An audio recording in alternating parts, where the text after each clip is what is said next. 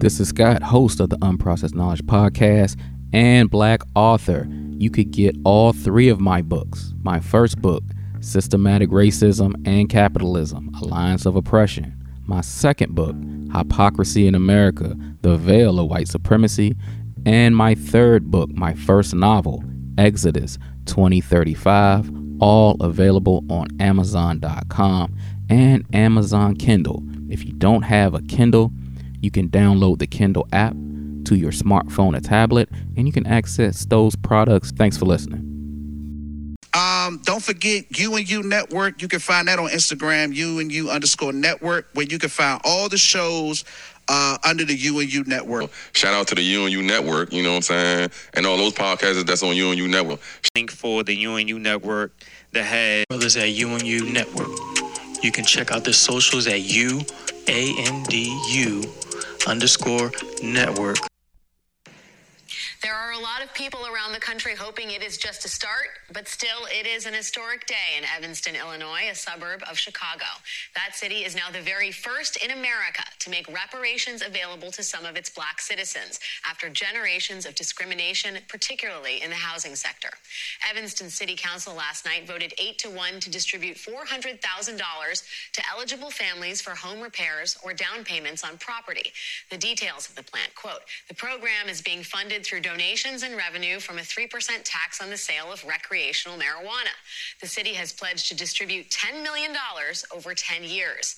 Qualifying residents must either have lived in or been a direct descendant of a black person who lived in Evanston between 1919 and 1969 and who suffered discrimination in housing because of city ordinances, policies, or practices."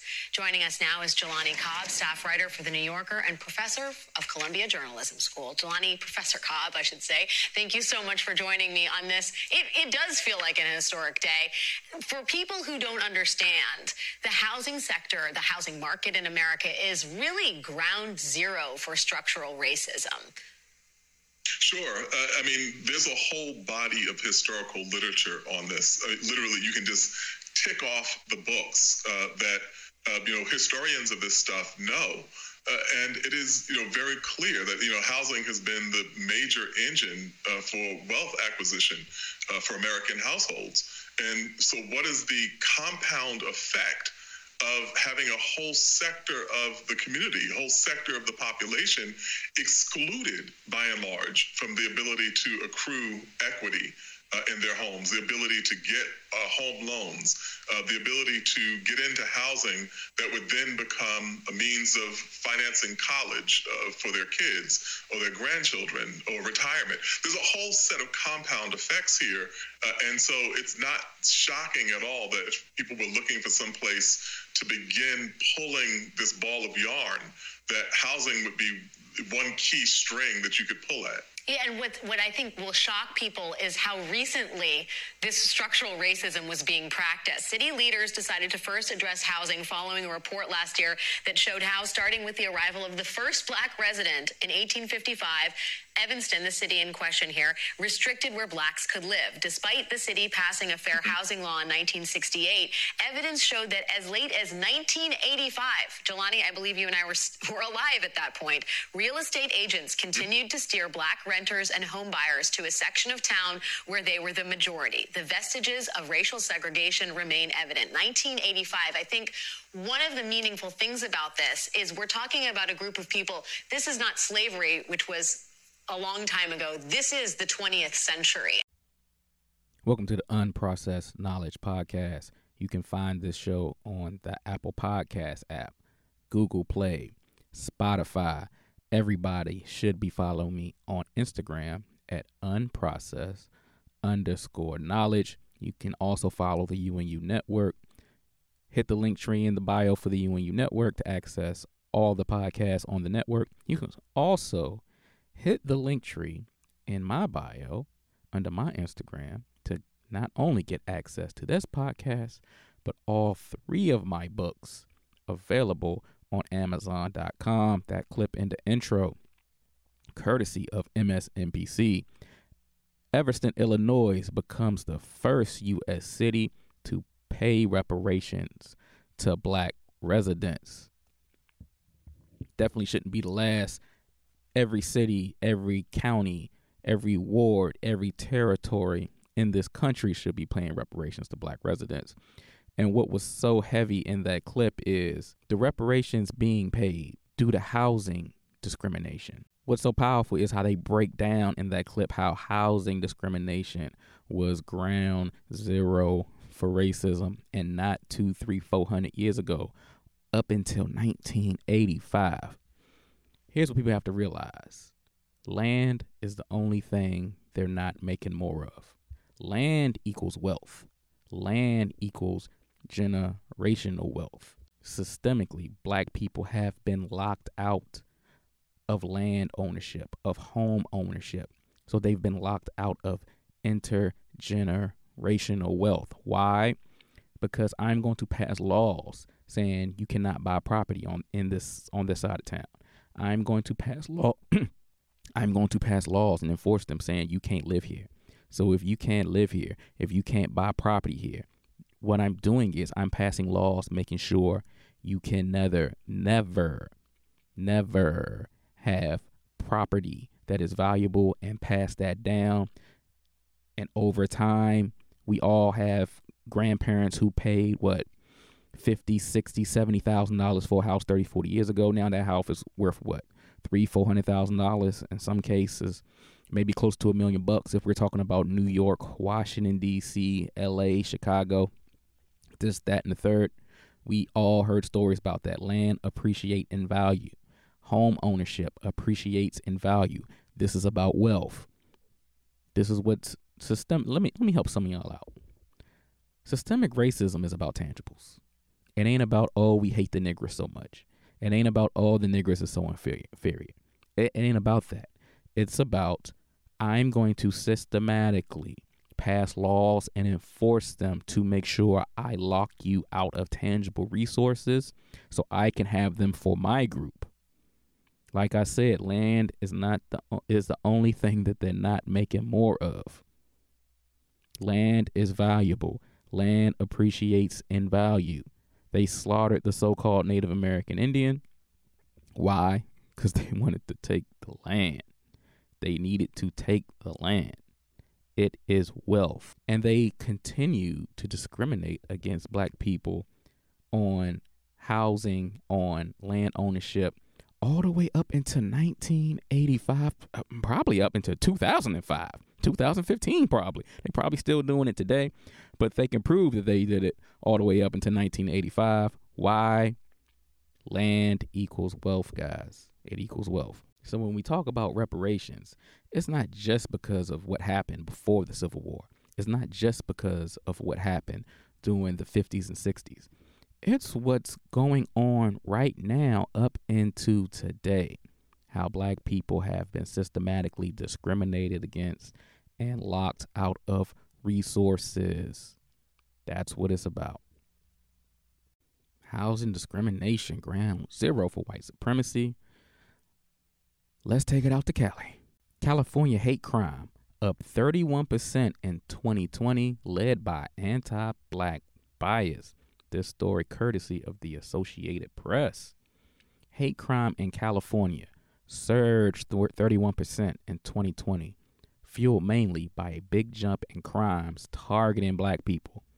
During a year that saw the worst racial strife in decades, according to an annual report released on June 30th by the state's attorney general.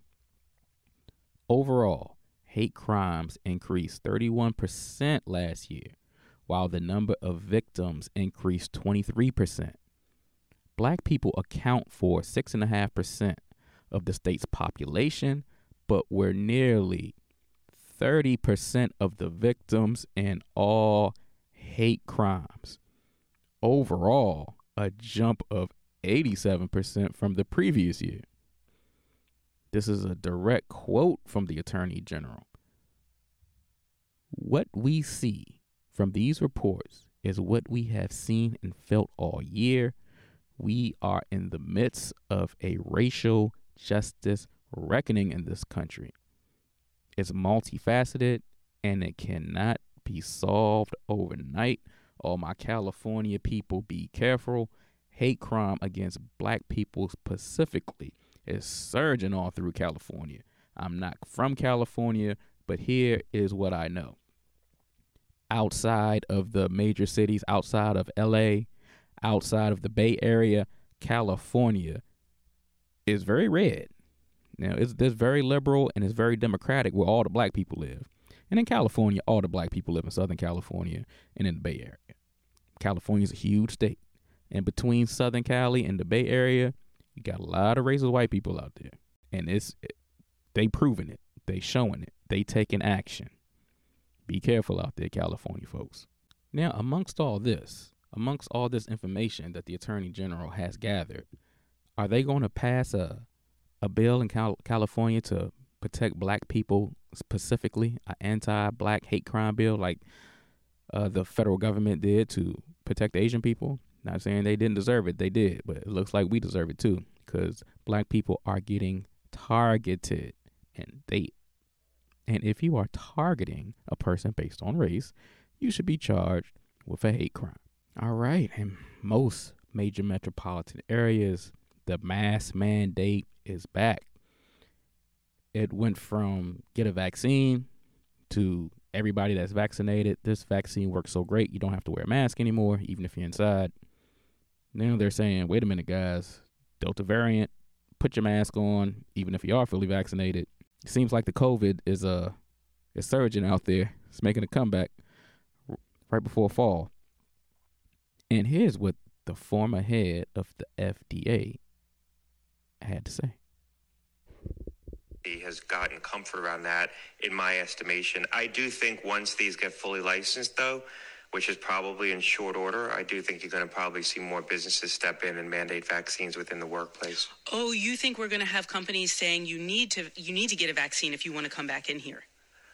Certainly, if we see government agencies do it, municipalities, we're going to start to see businesses do it as well. And I'm talking to a lot of businesses that are contemplating this, and they're waiting for a full approval to make that decision. Okay. Dr. Scott Gottlieb is the former head of the FDA. Thank you for joining us this morning. We appreciate it. All right. Former head of the FDA, Dr. Scott Gottlieb, did an interview with NPR, and you just heard his comments. He also currently sits on the board at Pfizer. So this is someone in the know. This isn't some random person on the street. This is not some random person on YouTube. This is someone telling you what they know. He is saying that in the very near future, you are going to see companies make vaccines mandatory. Now, how you feel about the vaccine is how you feel about the vaccine. We're all adults here. You do your own research. You make up your own decision. But there is a big difference in saying, hey, we got this vaccine. Here's the scientific data. I encourage everybody to get it. I think it'll be good for you. That's different from shifting to you cannot come back to work unless you are vaccinated. Now you're putting people in a position where you're taking choice out of it and you're forcing people to get the vaccine. Now, my question is, what's the punishment if you don't? I guess you're going to have to find a new place to work. What they're going to do is they are putting 90% of the country in a position where they won't have any choice to get the vaccine if they want to keep their paycheck.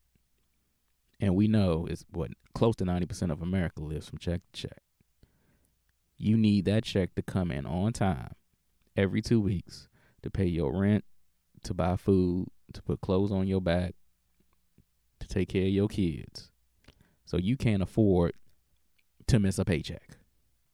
So I guess you're going to be getting vaccinated pretty soon. I hear a lot of people standing on this square saying, oh, well, I'll quit, or I'll do this, or I'll do that. Let me tell you something. If enough of these companies get on the same page, you ain't going to have no choice but to take it. Simone Biles withdrew from the team finals in the Tokyo Olympics and cited that she needed to focus on her mental health instead of forcing herself to compete when she didn't feel like it was the right thing to do. She did receive criticism from people by the likes of Candace Owens, Piers Morgan, and YouTuber Charlie Kirk. Here's what Charlie Kirk had to say. Simone Biles says, this Olympic Games, I wanted to be for myself when I came in. And I felt like I was still doing it for other people, as she cried after the team event on Tuesday. So it like hurts my heart because doing what I love has been kind of taken away from me to please other people. Yeah, that's the point, Simone Biles. You're representing your nation, you're selfish sociopath. You kidding me? She's an incredible athlete. Of course she's an incredible athlete. I'm not saying, I just said she's probably the greatest gymnast of all time. She's also very selfish. She's immature, and she is a shame to the country. Words are important, and it's important that we know what words mean.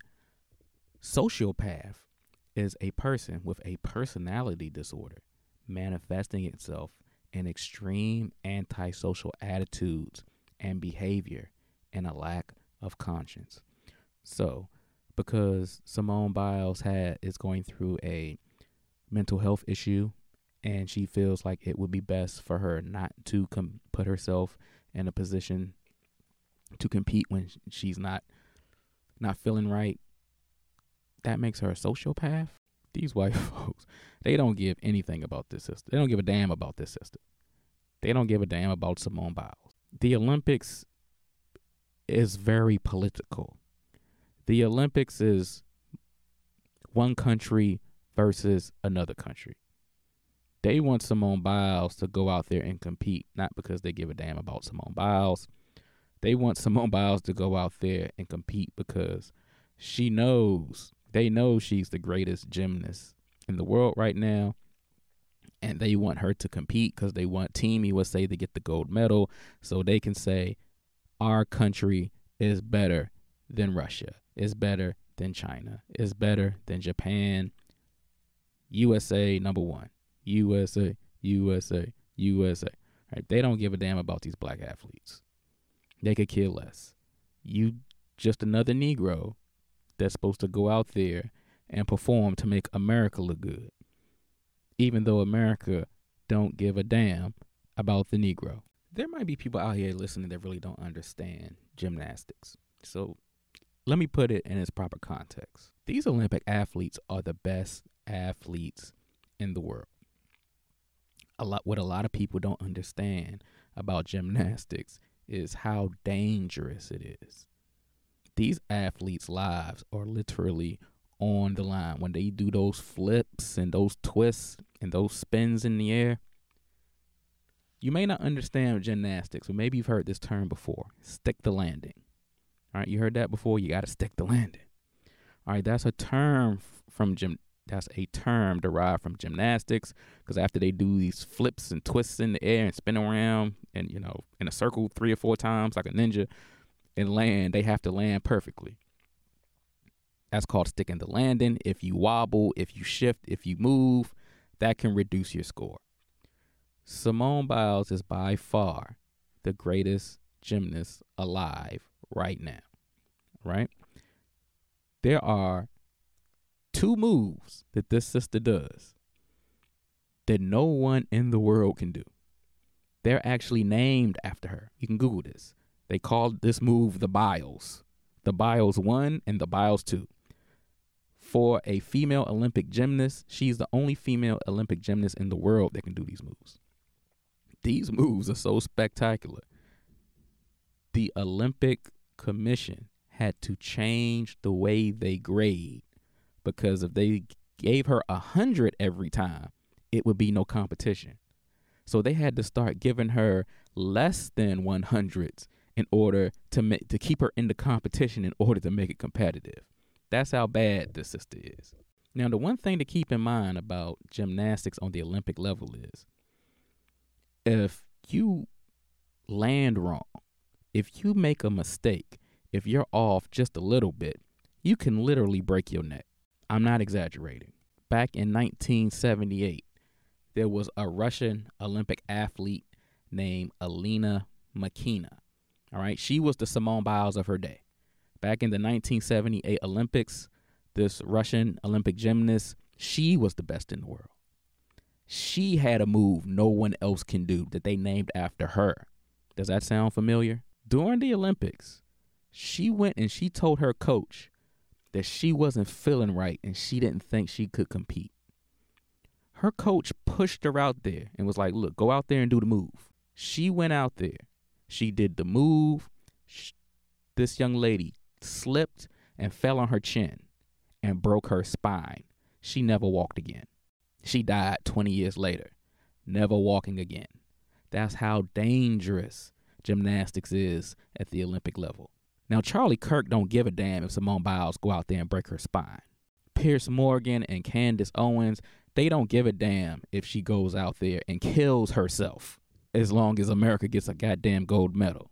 And let's not forget the fact that Simone Biles was sexually assaulted by a former gymnastics coach. Remember that? So who knows what's going through this sister's head?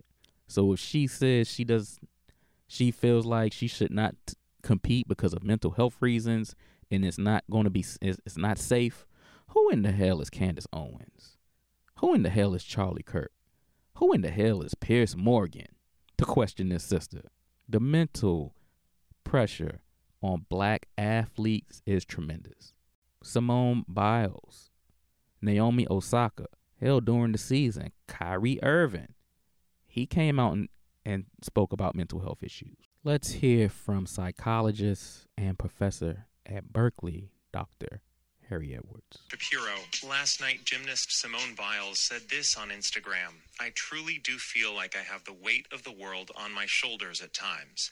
Shortly after that post, Biles withdrew from the women's gymnastics final. She says she did so to focus on her mental health. That weight of the world Biles is talking about, it's something black athletes have described for generations. An expectation of black excellence under extreme pressure.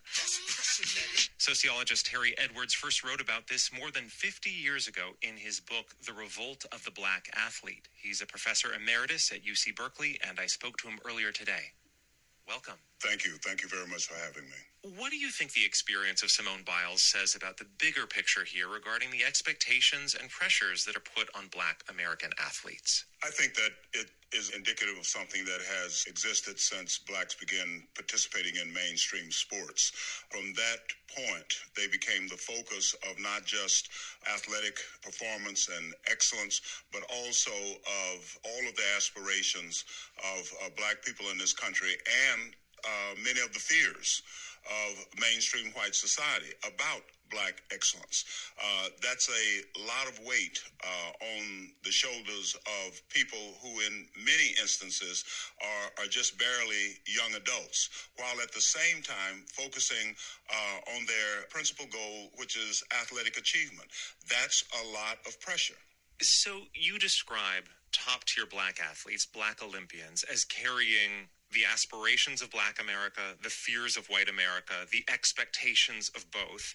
How does that tie into the broader black American experience beyond Olympians? Well, the reality is that all of these efforts at protest and so forth involving athletes have always been framed up by the broader struggles in the society.